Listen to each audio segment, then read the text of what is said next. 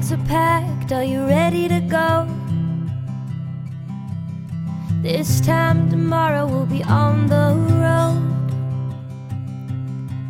riding with you in the sunnier days. I wouldn't want it any other way. Hello and welcome to episode 169 of the Corinne Nidja podcast. I'm your host, Corinne Nidja, and today on the show we have Dr. Scott Harrington, and he is a board-certified family medicine physician with over 17 years of experience. He started his career using the standard practices that most general practitioners or family medicine physicians use. Then he personally adopted a plant-based diet in 2012, and since then, his energy levels, exercise endurance, and recovery time dramatically improved. His weight, blood pressure, blood sugar, and hormone levels also normalized.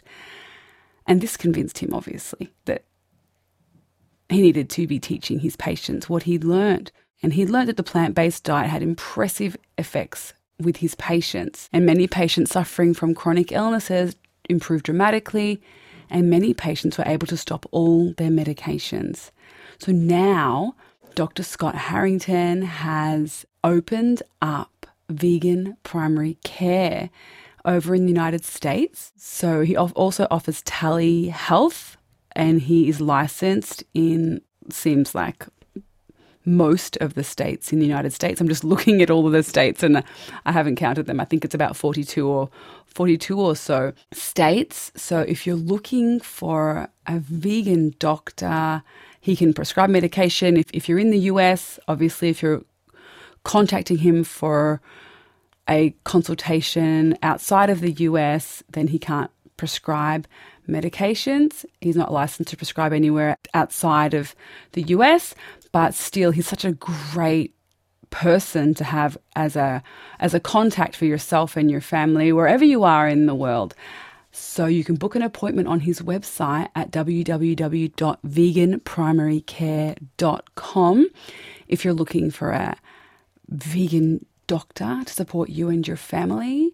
And you can book telehealth, you can go in person. I'm not sure what the COVID restrictions are over in the US regarding in-person appointments at the time of this recording. So I guess you just check your local restrictions or call Dr. Harrington to make an appointment at the number on the website and ask there.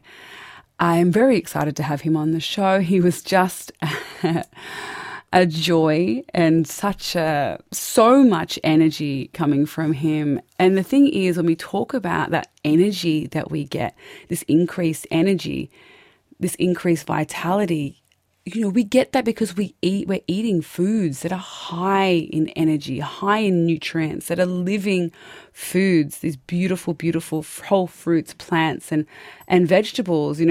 When people talk about the energy that people on a whole food plant-based diet have, we're not eating dead foods, low vibration dead foods. And I know that might sound a little bit out there as a concept, but for me, it really is that, we're not eating the energy of suffering, of abuse, of violence and of death that is in meat, eggs, dairy, and processed foods. This energy it's just a heavier, slow to digest, of course, slow to digest, and our bodies it's just not a light energy that comes from vibrant rainbow antioxidant filled plant foods.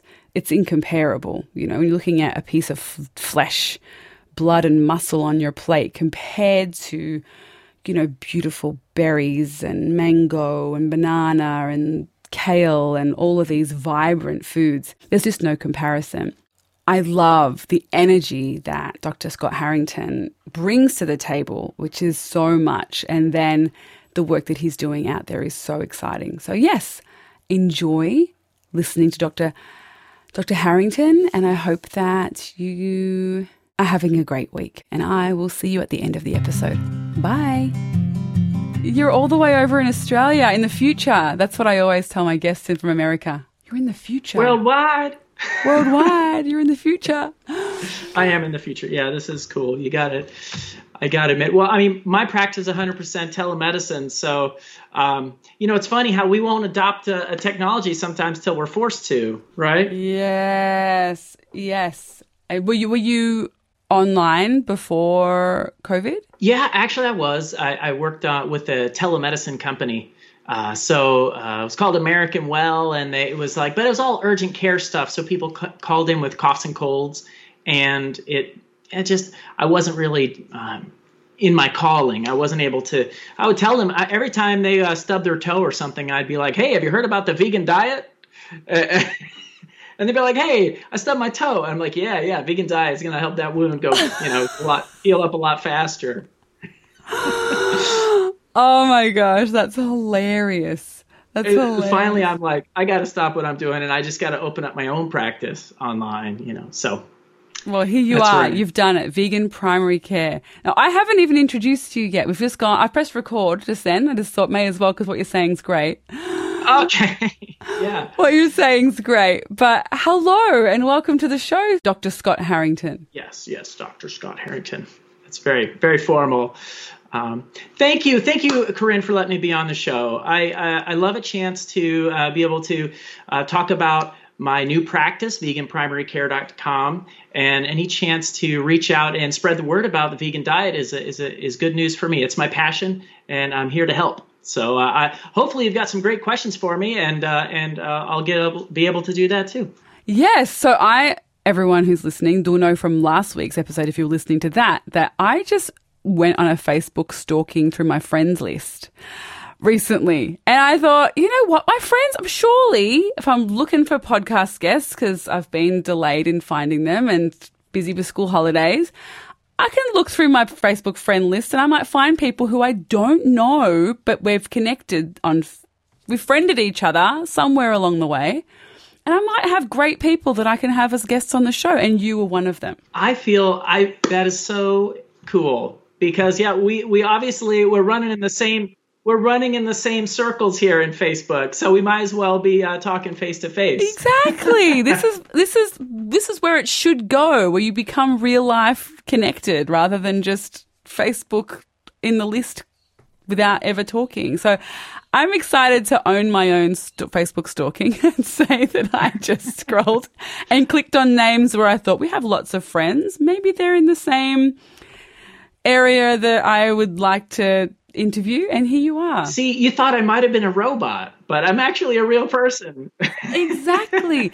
And I'm actually really excited to hear that you're working online, because people who are listening here in Australia could potentially connect with you if they resonate with this episode and they're thinking that they want a different person to talk to about their health. They could make it, perhaps, is that accurate? Could they make an online booking with you over there in the United States? Absolutely. You would just go on veganprimarycare.com and book an appointment. There's a booking site at the top. As a doctor who is licensed in the United States, I can see patients in the United States in a state that I'm licensed. I'm licensed in most U.S. states, over 42 states. But internationally, I can't be your primary care doctor. But I can't prescribe medicines and stuff for you, but coaching and advise and that sort of, but you would want to have your own doctor back home, but it's still. Good point. Yeah. But still, I would still reach out, because if I didn't have if I had a stub toe, I probably wouldn't come to you. But if I just wanted to ask some questions about transitioning to a vegan diet or about raising kids vegan, I think that's still an invaluable conversation to have with someone like yourself. Absolutely. Yeah, you don't have to get a prescription or something, and there's still so much more. I really feel that the biggest part of my job, the most of the time that I spend, is convincing people for lifestyle changes. So in that way, I'm sort of a mini psychiatrist or a mini psychologist. I'm always trying to figure out what resonates with them that will get them to, make the healthy change. So none of that is actually medical where I'm prescribing pills, although I can do any of that where I'm licensed. Yeah. Yes. Can I on that subject, because I think it's fascinating, what do you think of all the things you've tried?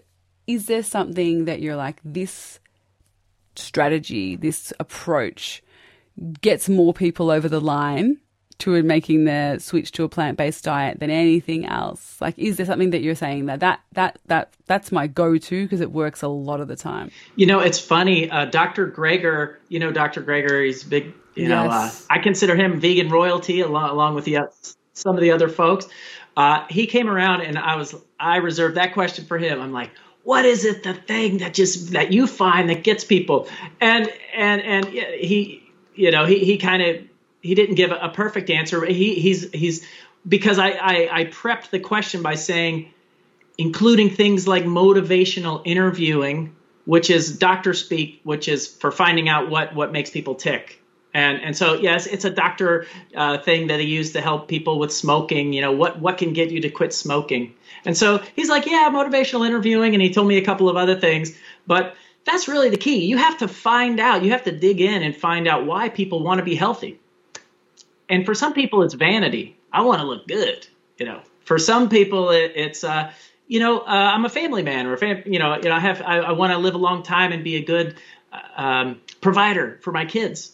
I've got more stuff to do. Some people have a passion so you have to find that thing that why they want to be healthy, and that will help them change. Yes, that is a really profound kind of way of viewing it and approaching it, because I think that we all, myself included, can go to people and be like, you should change because of this. This is my motivation for changing. You should want to do it because of the same reasons that I want to do it. But everyone has their own reasons for wanting to change or not change.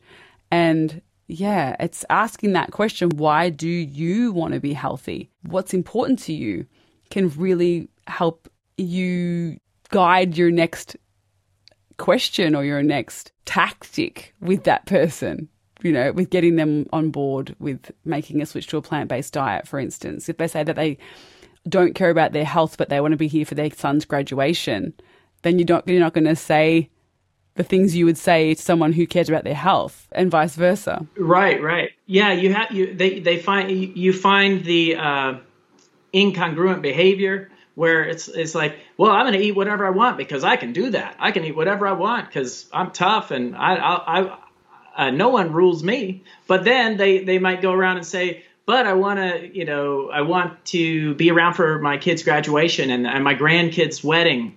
And they say, well, those two behaviors don't match up. You can't just, throw caution to the wind if you want to be around or something like that. That's like Family Doctor 101, because that's the standard. You're trying to get people to live a healthy life. And so as a family doctor, I chose to be a family doctor. Didn't choose to be some surgeon person who doesn't, is in surgery all day, not, talking to patients who are asleep. I vibe with patients, and I try to.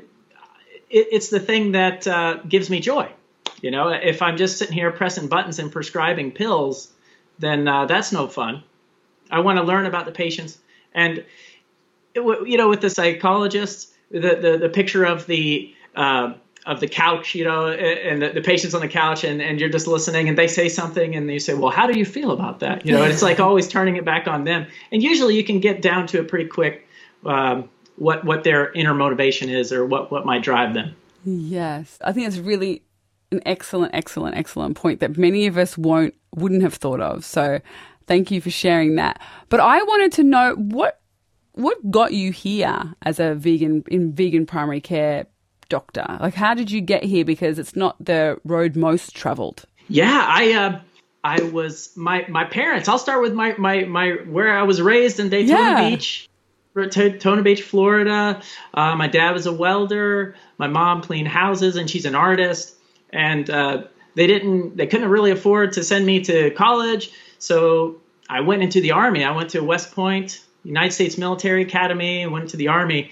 And I became a doctor through the Army. I did residency at Fort Bragg. And so I had a very sort of, strong military background. And and the Fort Bragg is the home of the airborne. So these paratroopers and everything, and at Fort Bragg we learned gold standard Western medicine, and in the Army they want the family doctors to do a little bit of everything. So I delivered babies and I did procedures like vasectomies and all sorts of and in the Army, they sent me away to different places, deployed me. And so I got this sort of really varied background. Wow. That's a really interesting journey, like a really interesting way of getting into this. I'm glad I asked. Yeah, so a lot of times people don't know that about me when I say, oh, vegan primary care. Well, I had this whole life as, military. I'm still actually in the military reserves as a doctor there too. So, but along in the military, they make you run.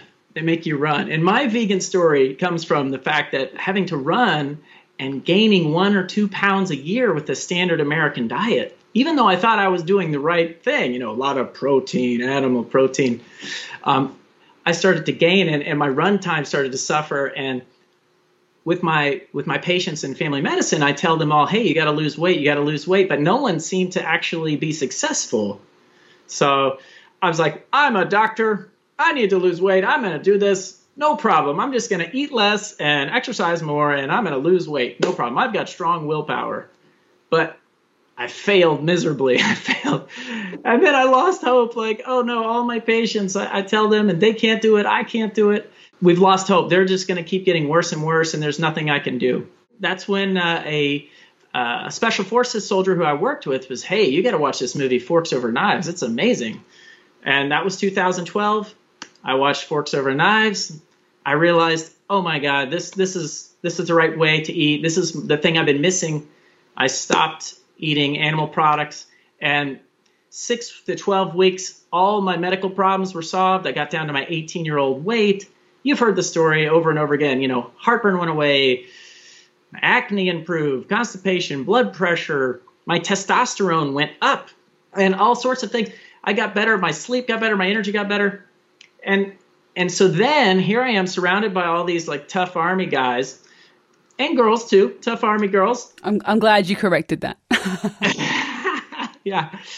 And I was, telling people about the vegan diet. And a lot of people were like, oh, Doc Harrington, he's, a tree hugger, this and that. But you have to lead by example. You have to show them, hey, as I got older in the Army, a lot of the younger soldiers would see me running right alongside them and then be impressed, like, wow, what is he eating? That was sort of my big thing, just sort of leading by example. It was the easiest way to convert people, I think. Yeah. And it's a great way. And you were talking about people saying that you're a tree, you joked about commenting that you're a tree hugger, but how was it? Because you're in the military and you're making this change, which is socially, I wish it wasn't the case, but from many men especially, socially considered, I don't know, an effeminate way of eating.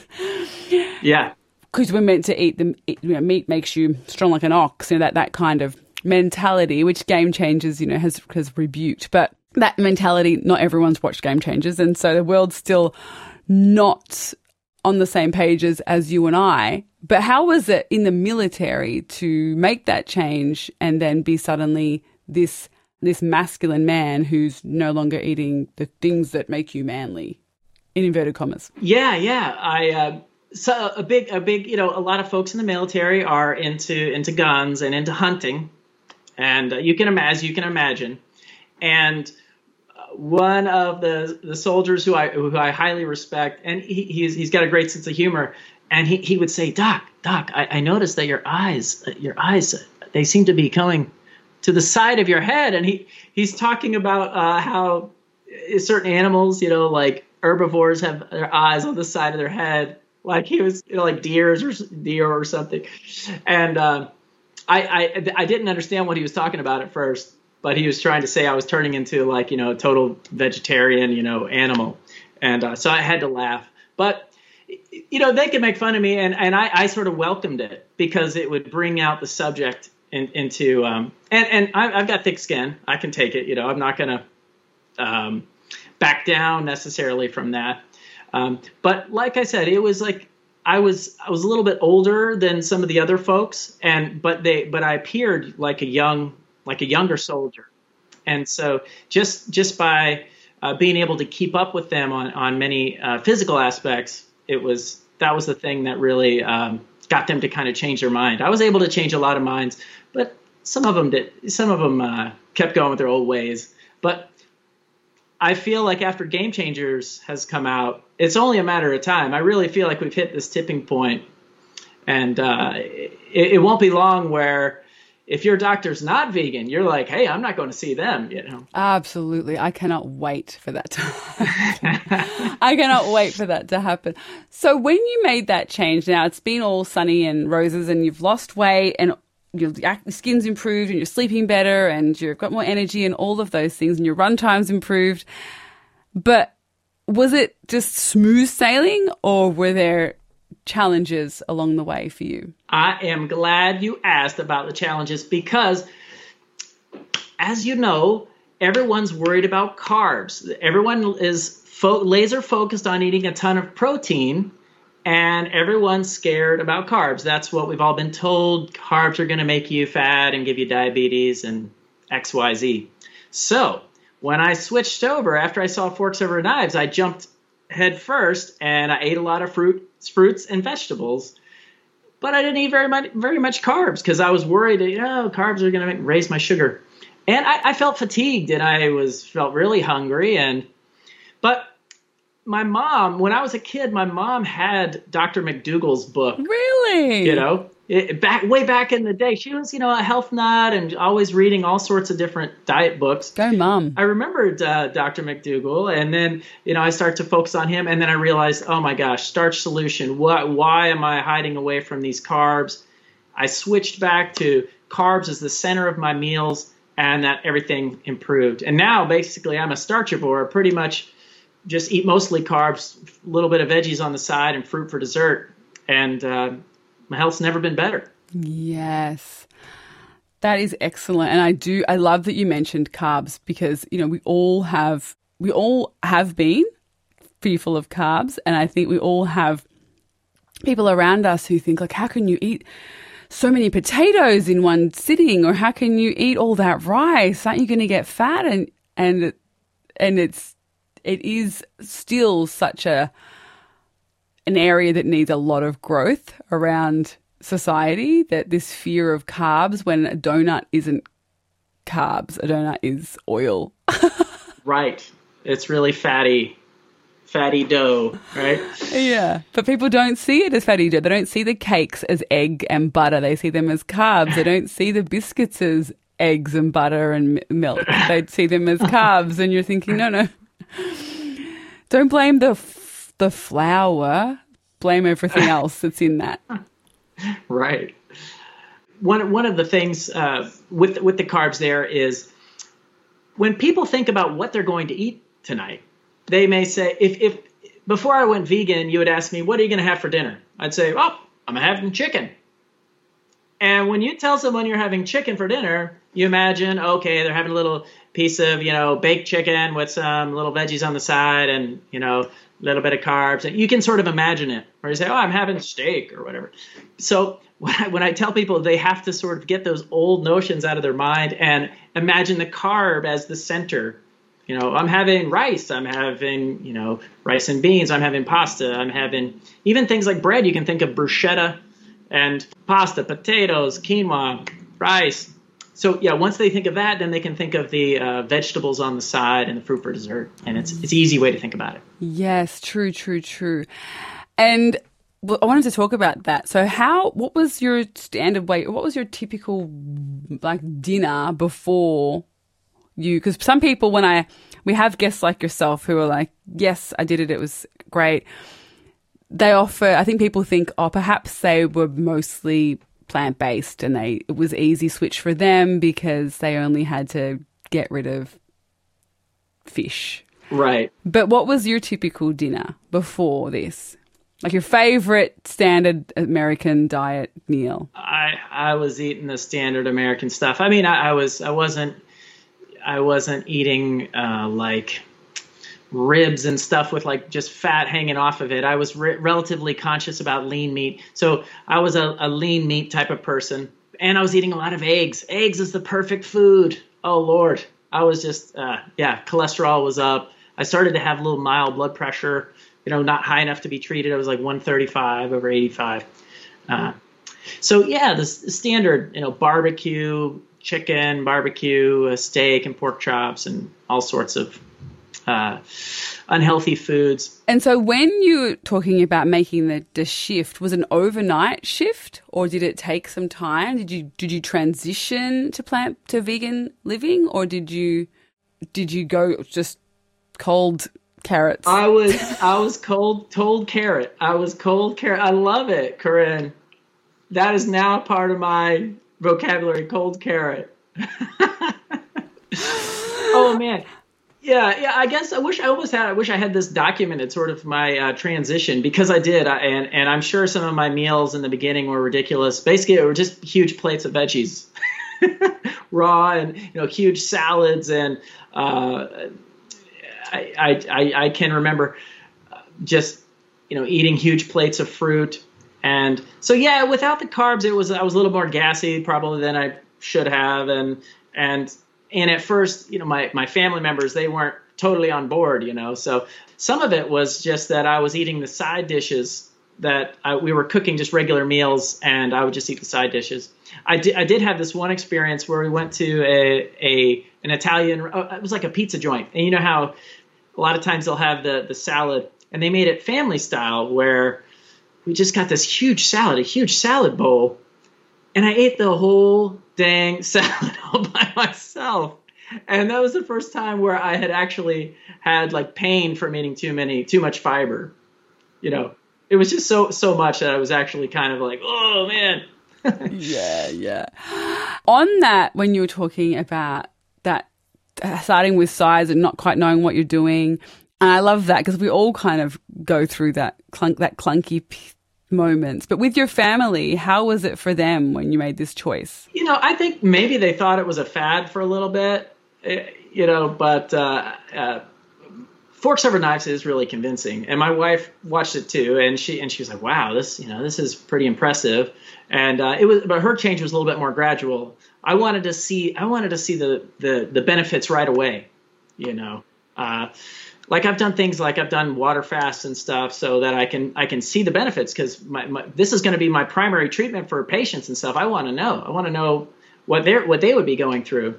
So I went in full force. So for my family, at first, and I tell patients you can take in, if you have a family member that's resistant, you can take all the standard American meals and you can eat the side dishes, or like if you make a stir fry, you could put chicken on the side and you can add that for your spouse. The hardest part is our kids, because kids basically they'll eat like chicken nuggets and cheese and pizza and everything green is off the menu and all this stuff. So, but kids will eat fruit. So you start them with that, and kids generally will eat carbs to a certain extent.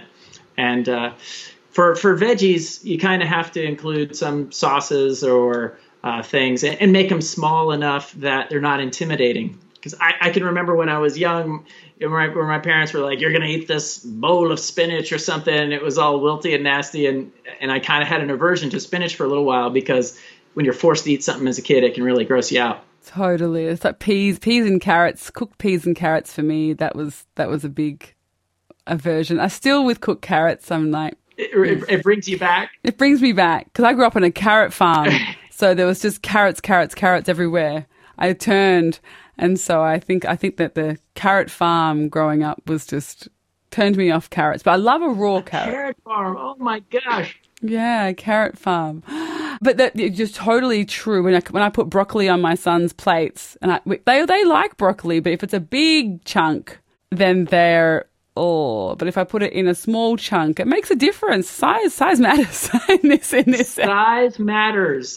So here's some tips with kids. Please go. All right. I love riffing about this, because if you think about our tastes as totally learned, right? Because you have so Hispanic children who eat spicy, like jalapeno food, or you have Japanese children who are eating miso or some sort of sushi food or something that maybe the standard person, I don't know, like standard Western person might not eat, or a kid might not eat. Oh, that's too spicy or something. Our tastes are basically learned. I mean, except probably fruit. I mean, or stuff like that. That's like candy to your mouth. But imagine your taste being a learned behavior, like a song is a learned behavior. When I first hear a song, unless it is like super duper catchy, I basically don't like it. I'm like, so I could take it or leave it, or it's not that great. But it takes, 10, 12, 15 times of hearing a song. When the song starts to come on, you can anticipate kind of what the song's going to say, and you are totally into it. And it's kind of like taste. They've proven that taste take 15, 20 times of tasting it before you can become familiar. You expect the taste, you expect the flavor, the mouthfeel, and so for a child, you cannot expect them to like the food basically immediately.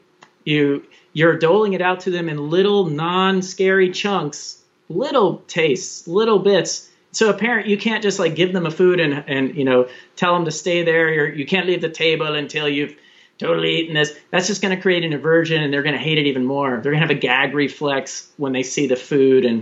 And so you can use this sort of like taste test. A good trick too is to put one food, to put like the same, like, okay, let's say carrots, right? You're trying to learn how to like carrot. You could give them 3 carrots and give 3 different sauces and have them, which sauce do you like better? And they're tasting the sauces with the carrot vehicle. And it's like, I don't know, it's a little trick, little taste test trick. That's a really, really good idea. Our house, my poor kids, I am just a hummus-obsessed cliche vegan. Do you have hummus over there? Yeah.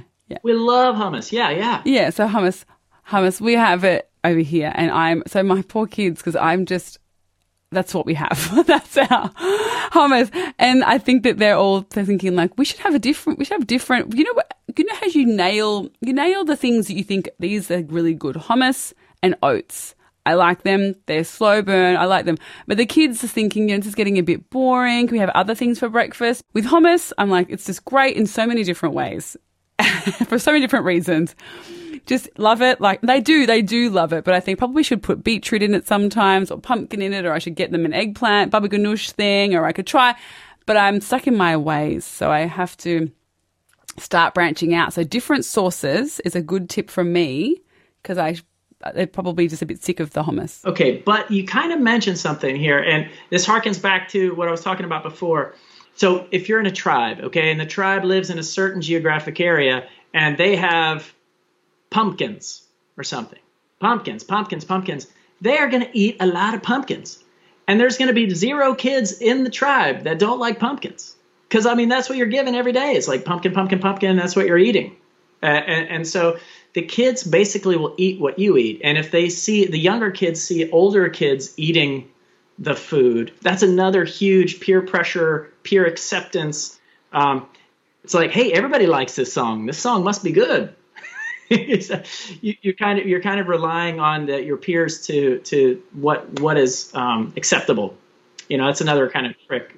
That's really great. It's really great. My son, he goes to school with maybe there's like one vegan in his grade area. Yesterday, he had a new kid come to the schools.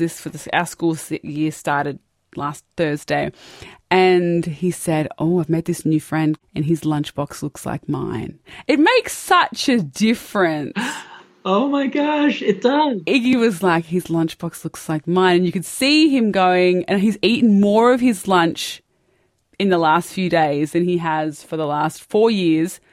I think because Kai is also eating fruits and vegetables in his lunchbox. So it makes a huge difference. I love that you say that. I just feel so good for your son. I feel so good for him now, because it's hard feeling like an outsider. Totally. I really felt, I could feel him being like, I'm a bit more normal.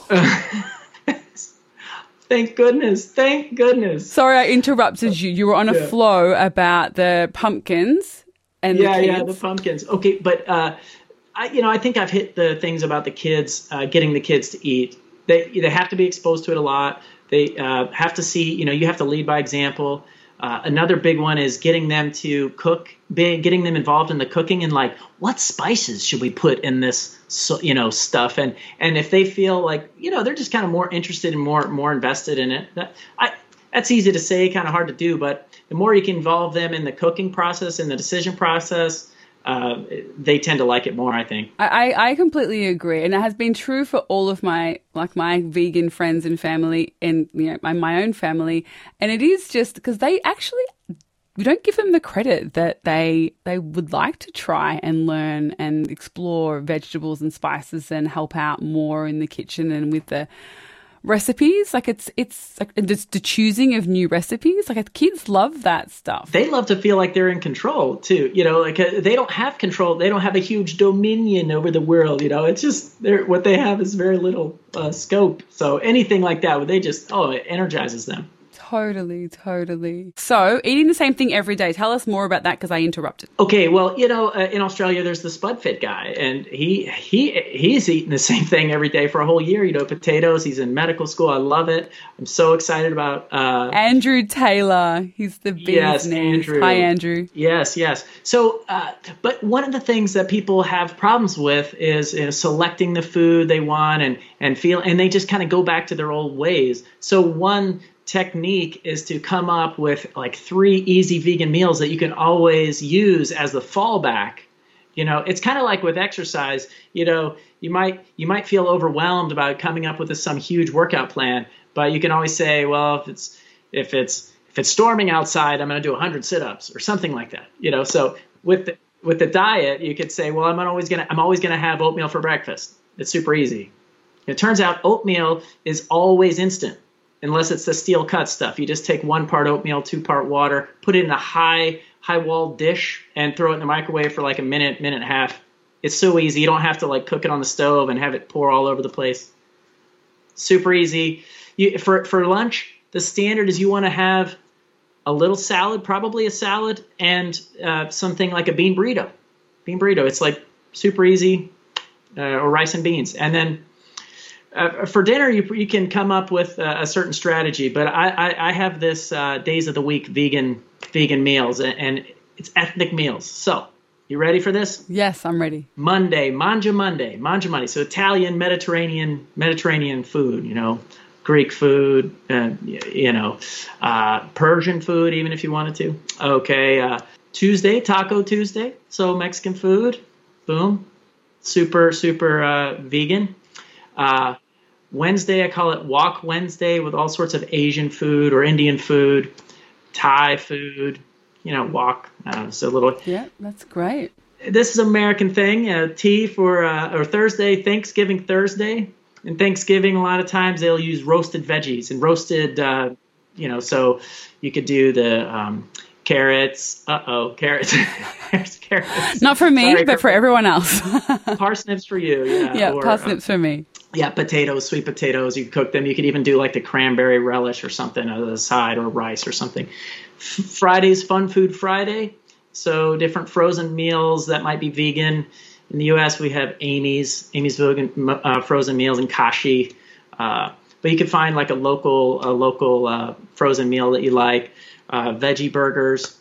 Saturday, Soul Food Saturday. Ooh. So soul food contains some really good vegan foods like, greens and yams and black-eyed peas or other sort of social meals that you would eat on like a picnic. You could do that. And then Sunday is an American thing too. Soup or bowl Sunday.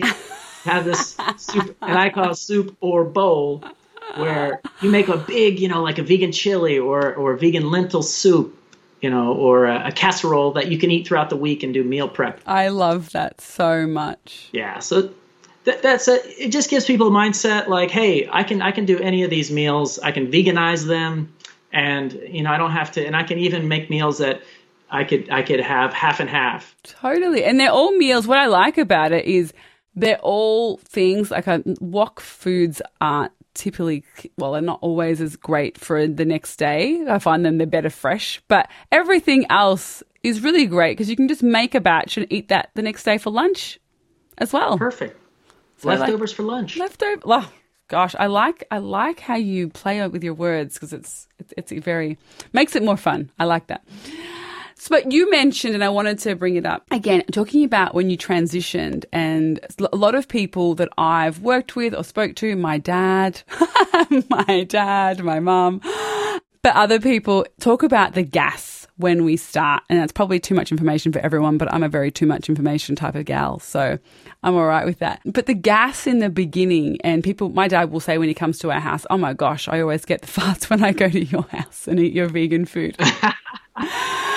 But then the thing is, when I go to their house and I eat their food, the same kind of thing happens to me because I'm eating a different way of eating when I go to mum and dad's. I'm still vegan, but my mum sometimes puts oil on when I don't eat oil, or she'll give me, I don't eat bread, but there'll be bread or something that I won't normally eat when I'm there, or I might have a vegan. I don't know. When you're visiting, I find that when I'm visiting my folks' house, I regress to a 16-year-old, and dad's got hard-boiled lolly, and I think, oh, I better have one. And I just don't feel as good whenever I'm there. But just talking about that farts when you get to making the switch to a vegan diet, and you said that the fiber, but why is it that we get gas when we're making a switch to a more plant-rich diet? Great question, Corinne. And you bring up some funny points. I love it. As a doctor, I love talking about gross things. I like being the person that you can talk about gross things with. I want to hear it. First off, there's a couple of things we can talk about. We can talk about the microbiome, and we can talk about the benefit of the gas, or the voluminous bowel movements. And one of the things I joke around, one of my favorite jokes about this is the poop emoji. Mm. The poop emoji. I assume, and I don't know if this is correct or not, but I'm assuming emojis came from Japan.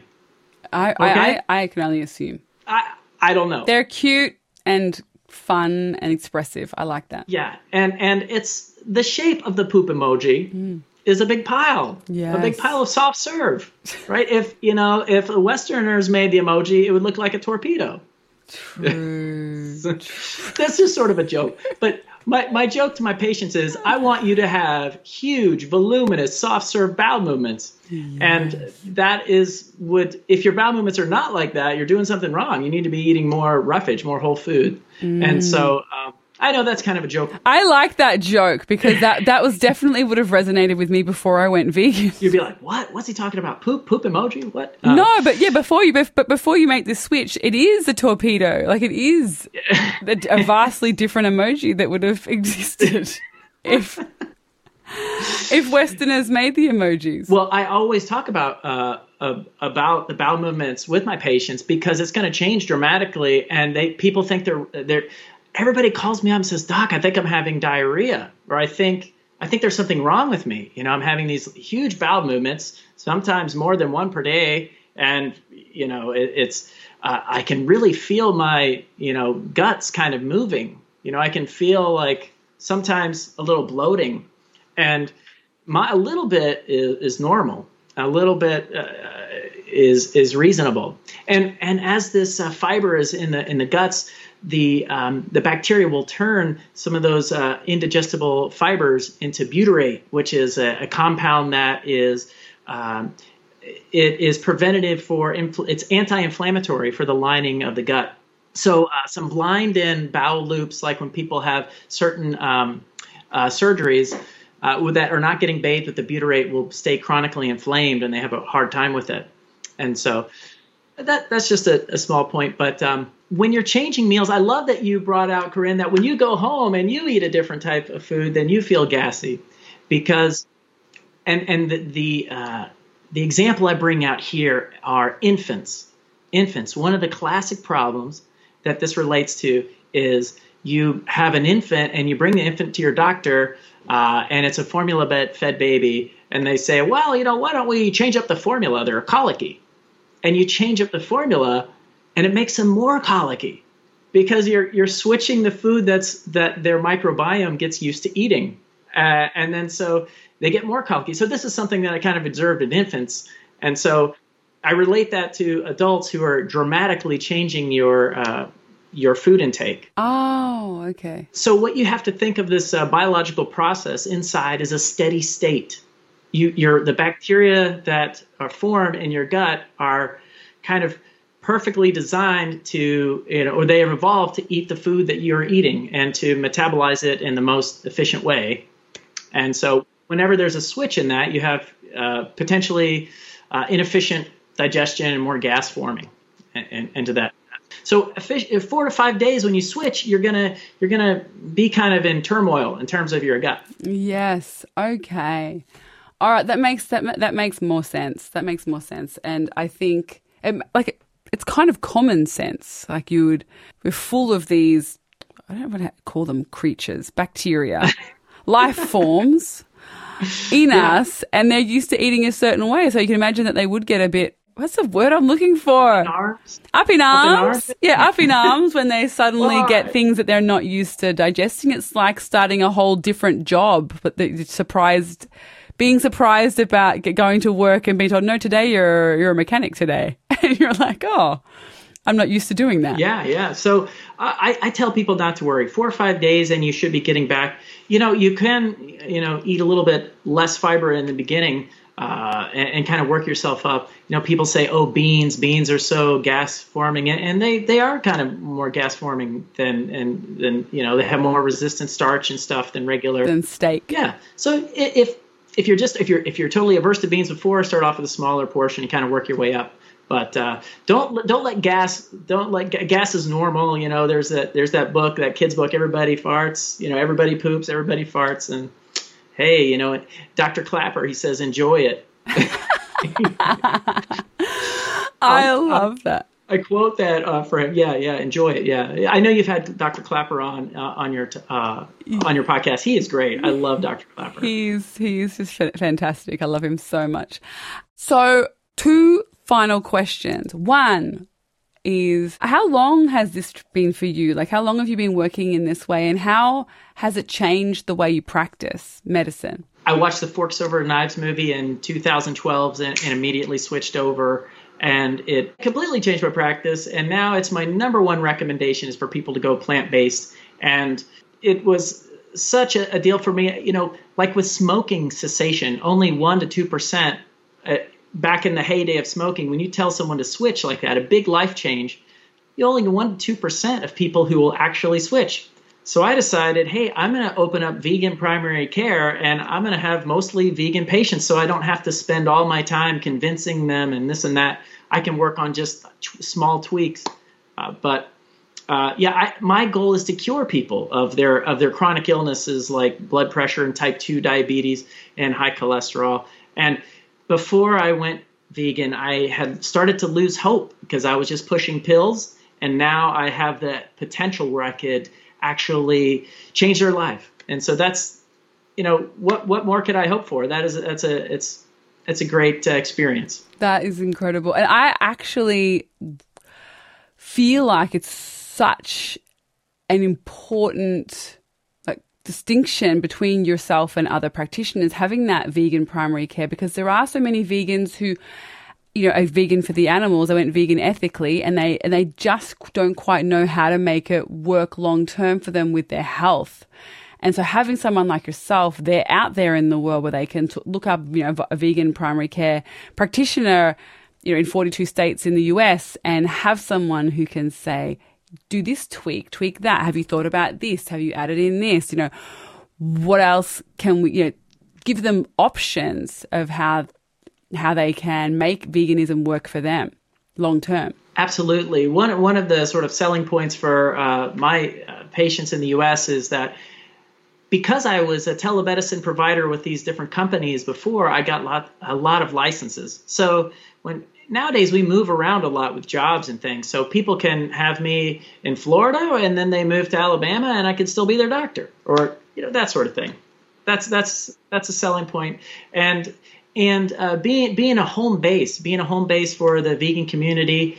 I'm here to help, to answer questions. People can come in just if they want a consult, they just want to talk, they have a medical problem that they want to know about. we take insurance and we take cash, and so I just want to be accessible to everyone. I love that. I really love that. And so what would be your top 3 tips for people who are wanting to make the transition but are unsure, or they've already made the transition but they're not feeling great and they're wanting some advice? What would be your top 3 tips? It's never too late. It's never too late. Because people say, they're 80 years old. Oh, I'm too old to change. I mean, if you make the shift, you can dramatically improve your life the time you have left. It's not a fad. It's here to stay. It's only going to get more and more. So might as well start now. Be on the be on the early front line. Yeah, be on the front line. Don't complicate it. Don't complicate it. Just get a couple of meals that you're really good at, that you're already used to doing, that are almost vegan. Veganize them and just do it. Just do it. Just do it. It's easy and it's fun. It's so much fun, because before it was like, what are you having for dinner? Oh, chicken, steak, pork chops. That's 3 options. With veggies, you got, unlimited options. It opens up a new world. It's great. Absolutely does. Thank you so much, Scott, for coming on the show. It was great speaking with you. All right, Corinne, you fired me up. I've had a great time. This has been a joy for me. Oh, excellent. Thank you. Thank you so much, Dr. Harrington, for coming on the show. It was great chatting with you. I absolutely loved getting to meet you and hear your story, and I'm always so excited to hear from more and more and more vegan practitioners and healthcare professionals out there in the world. If you know one and I haven't interviewed them, please message me in the comments or email me and let me know. I would love to hear and interview the people that you're excited by, that you're wanting to share with all of us. So please send me a DM and let me know. Send me a message and let me know if you have anyone else that you would like me to interview. But I get so excited knowing that there are more and more and more plant-based, board-certified physicians out there in the United States and all over the world doing this work, supporting their patients and changing the face of medicine as we know it, changing the face of health and healing, really opening their patients' minds to the benefits of nutrition in healing, the importance of nutrition in healing and health and well-being. It really gets me so excited. So thank you again for listening. Thank you again, Scott, for coming on the show. Please head to veganprimarycare.com to book in with Dr. Scott Harrington and follow him on social media at Vegan Primary Care. And I'll see you all again next week. Bye. Bags are packed, are you ready to go? This time tomorrow we'll be on the road, riding with you in the sunnier